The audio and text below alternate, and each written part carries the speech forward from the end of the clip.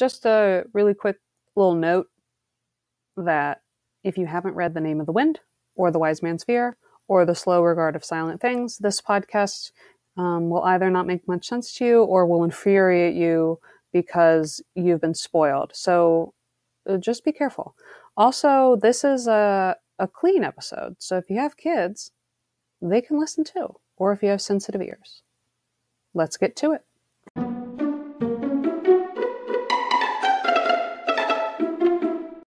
Welcome, one and all, back to the Troop Caravan for a special episode again of Entirely the Right Sort of Podcast.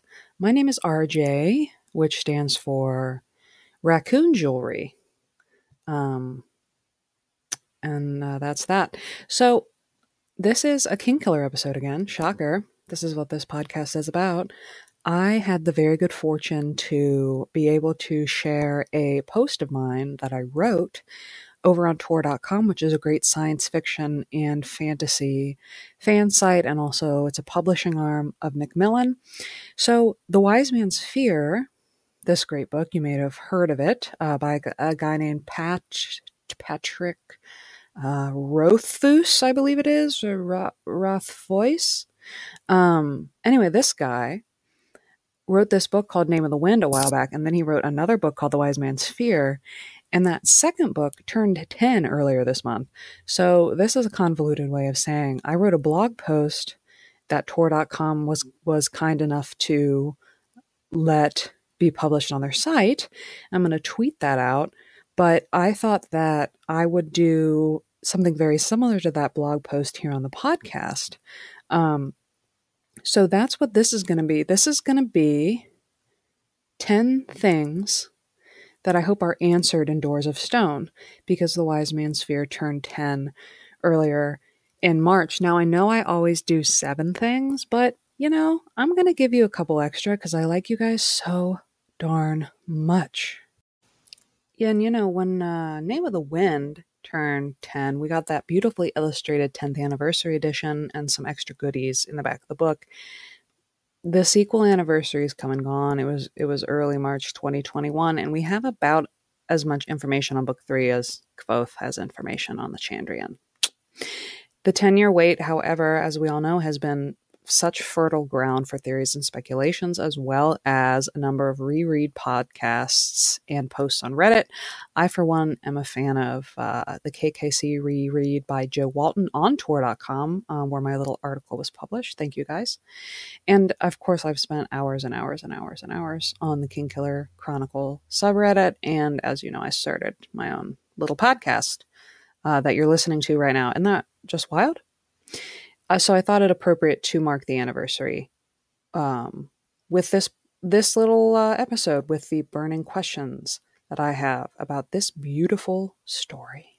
So what I'm going to do here on the podcast is I'm going to go through my 10 questions really quick, and then in the show notes I'm going to put like the time code that they're at, just so in case because some of these questions I think I've covered a little bit on my podcast already.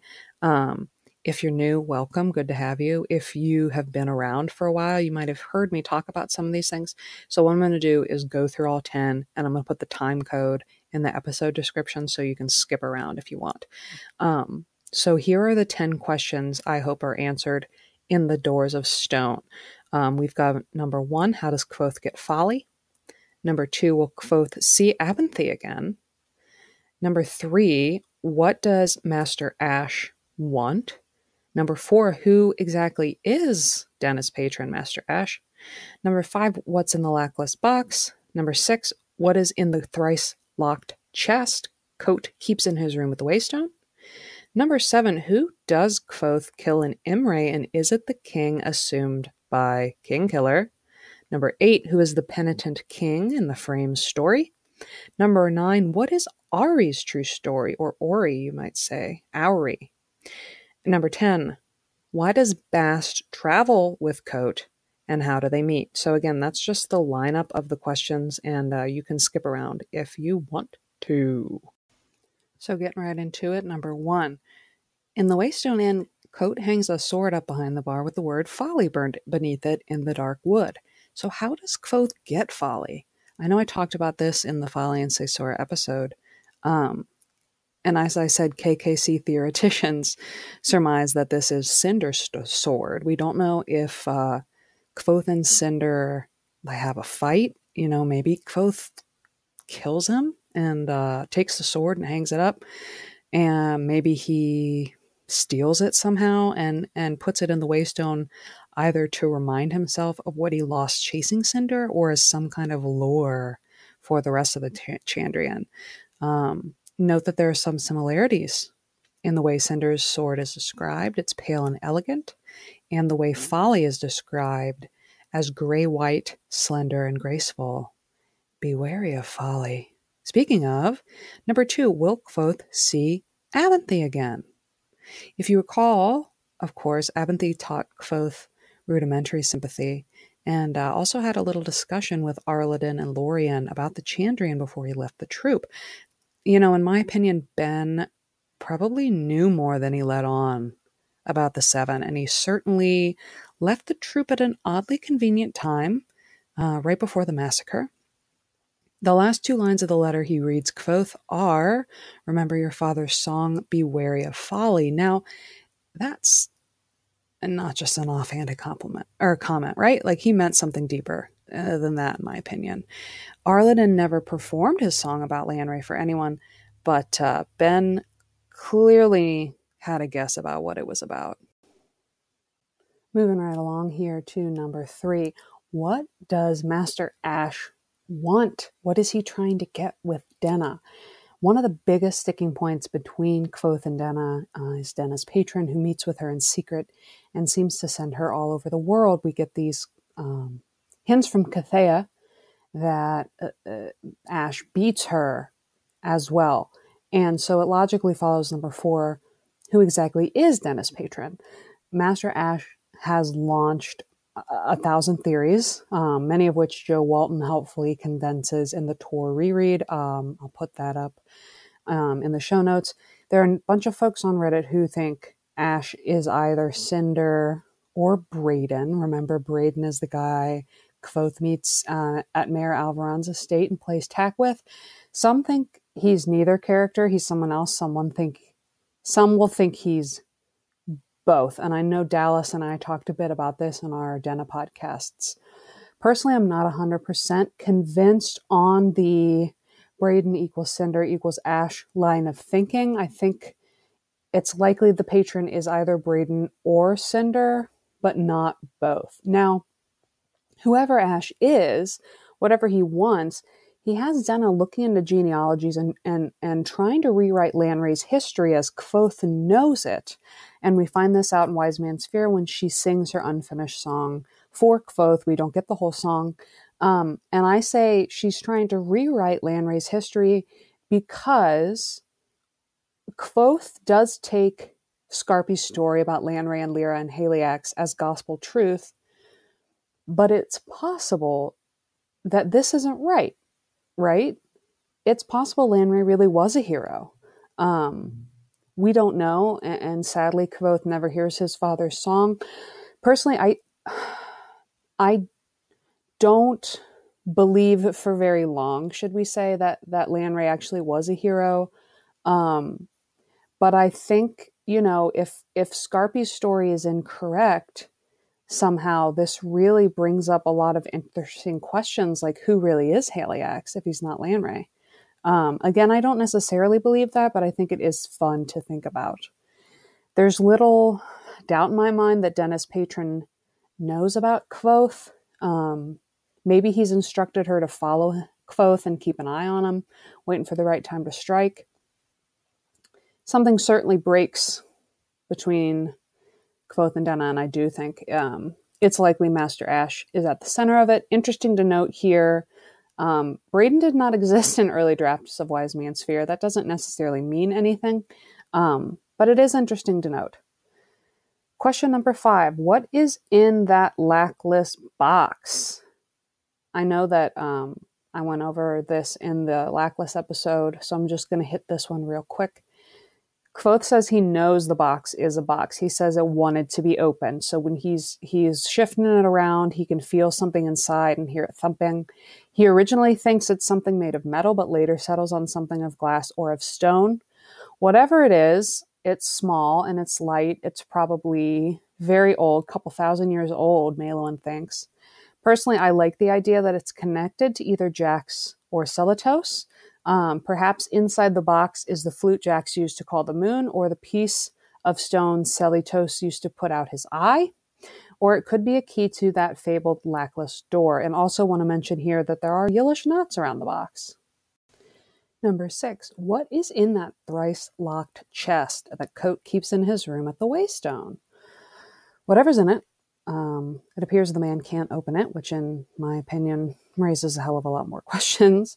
Kvothe really went through a lot of effort creating this thing. Obviously, the 3 locks, different locks. It's super heavy, as him and Bast note. It is made of Roa wood, and therefore is possibly connected to Cathay and or the Lackless box. I say that because we get a description of a citrus scent coming from all 3 of these items. So from the Cathea, the thrice-locked chest, and the Lackless box. What's in the chest? What's in the box? Is it Sesora? Is it Kvothe's 10 rings? Is it the power of his voice in his hands? Is his true name? We don't really know. Number 7. Who does Kvothe kill in Imre? And is it the king assumed by Kingkiller? So at the beginning of Name of the Wind, a drunken traveler recognizes Kote as Kvothe, and we get the following line, quote, "I saw the place in Imre where you killed him, by the fountain. The cobblestones are all shattered." He frowned and concentrated on the word. Shattered, unquote. Now keep in mind, Pat could be playing with our expectations here. It's very possible Kvothe doesn't actually kill a king, that he's blamed for something he didn't do. It's also possible he didn't kill someone in Imre either, because we're reminded, again and again of how rumor grows and how the truth behind stories can be less exciting than the fables told around campfires and told by our dear friend Old Cobb at the Waystone Inn. But for the sake of this, let's assume both things are true. Kvothe kills a king, and Kvothe kills someone in Imre by the fountain. Is this the same person? We have heavy hints that Rodrik Calanthus will die, the king of Ventus. Pat has also revealed Kvothe will travel to the capital city of Ventus, which is Rhaenyra, in day 3, and we know that's where Rodrik lives. Thus, I think it unlikely that if Kvothe kills King Rodrik, he does so in Imre. Why? I don't know why the king of Ventus would travel more than 1,000 miles to the university. Closer to home, I think a likely suspect for a battle in Imre is Ambrose, which is kind of obvious as their antagonists, or unfortunately Simon, which would be incredibly tragic. Kvothe does talk about Simon with a bit of wistfulness, as if something irreparable happened between them. Either way, whether it's Sim or Ambrose, killing a noble's son in front of the Aeolian would certainly be a story that traveled far and wide. Also, as that traveler in Name of the Wind mentions, the cobblestones there in Imre are shattered, and that doesn't necessarily sound like something Kvothe could do with what we know that he knows right now. Either he learns the name of stone, or other namers are involved here somewhere, perhaps Fela, who does know the name of stone. Number 8. Who is the penitent king in the Frame story? There are, in my opinion, heavy hints. It's Alvaron. First of all, the money system at the Waystone in Noir, aka Nowhere, is the same as in Ventus, the royals and the nobles. So that, in my mind, means the Waystone Inn is in that country, so it's a Ventish king. Secondly, the colors of the king's soldiers who attack Kvothe are the same as Alvaron's, that blue and white. And finally, Alvaron is quite high along in the peerage, but we don't know it's him for certain. Other folks speculate that the penitent king is either a member of the Jackas family, as you'll remember they're jumping up the ladder, or perhaps even Simon, and we're in Aetor and don't know it. Personally, I'm a believer in the Alvaron theory, even if it's a bit obvious at this point. Number 9, what is Ari's true story? So again, ignoring the fact that Pat said this character didn't exist in early drafts, she is a character whose true identity could connect with the Princess Ariel mystery Kvothe mentions at the beginning of Wise Man's Fear. I kind of do believe Ari is noble, as I think I talked about in my podcast with Tales from the Waystone on Ari. She's often described as eating daintily and acting very formal. Perhaps the biggest clue about her being this Princess Ariel is Kvothe makes up the name Ari for her, but when he tells Elodin this, Master Namer seems somewhat impressed, and shortly after that is when he decides to teach Kvothe naming. So Ari and Ariel are similar enough, especially considering I use the pronunciations from the audiobook, which do pronounce the princess's name Ariel and Ari's name as Ari. I know some people say Ori or Auri. So if she's indeed royalty, where's she from? She has no discernible accent, so perhaps she isn't Vintish because Ambrose is Vintish and is described as having an accent. Everyone in Ventus has an accent in the audiobook. We know Yillish people have an accent. We know Sealdish people have an accent. We know Ademic people have an accent. So it's possible to me she's from Ator because Atoran people like Simon aren't described as having an accent. Or it's possible she's from, if she is this princess, she's from one of the small kingdoms, or she's from just the Commonwealth. We simply don't know much about her past. We do know that Ari is very intelligent, very resourceful. We read in The Slow Regard of Silent Things that she studied alchemy and chemistry in her time at the university, and some even go so far to surmise she's a shaper. She certainly does have some naming prowess. She names places and objects in the Underthing, and she does know Elodin, so maybe they work together at some point in the university. Ari also knows about the Siridae, which is the highest order of the Aemir, though she doesn't tell Kvothe how she knows about them. Definitely this little moon fae is more than she appears. And question number 10 that is burning inside my soul. So why does Bast travel with Kvothe/Kote, and how do they meet? We know from Felurian that Fae shed some of their power in the mortal realm, so I think that there's got to be some compelling reason Bast decides to remain in Noir with Reshi, Kvothe, Kote. Because otherwise, why would he be there if he doesn't have all his power? That seems like something, from the limited knowledge of Fae folk we have, it seems like something they wouldn't want to do. So does Kvothe enter Fae again at some point and meet Bast? Is Bast traveling in Temerant in the two cross paths, or is one looking for the other for some reason? There's clearly a lot of love and affection between these two men, though they haven't been together too long. I think Kvothe says he's been Bast's teacher for a year and a half, also teaching him what?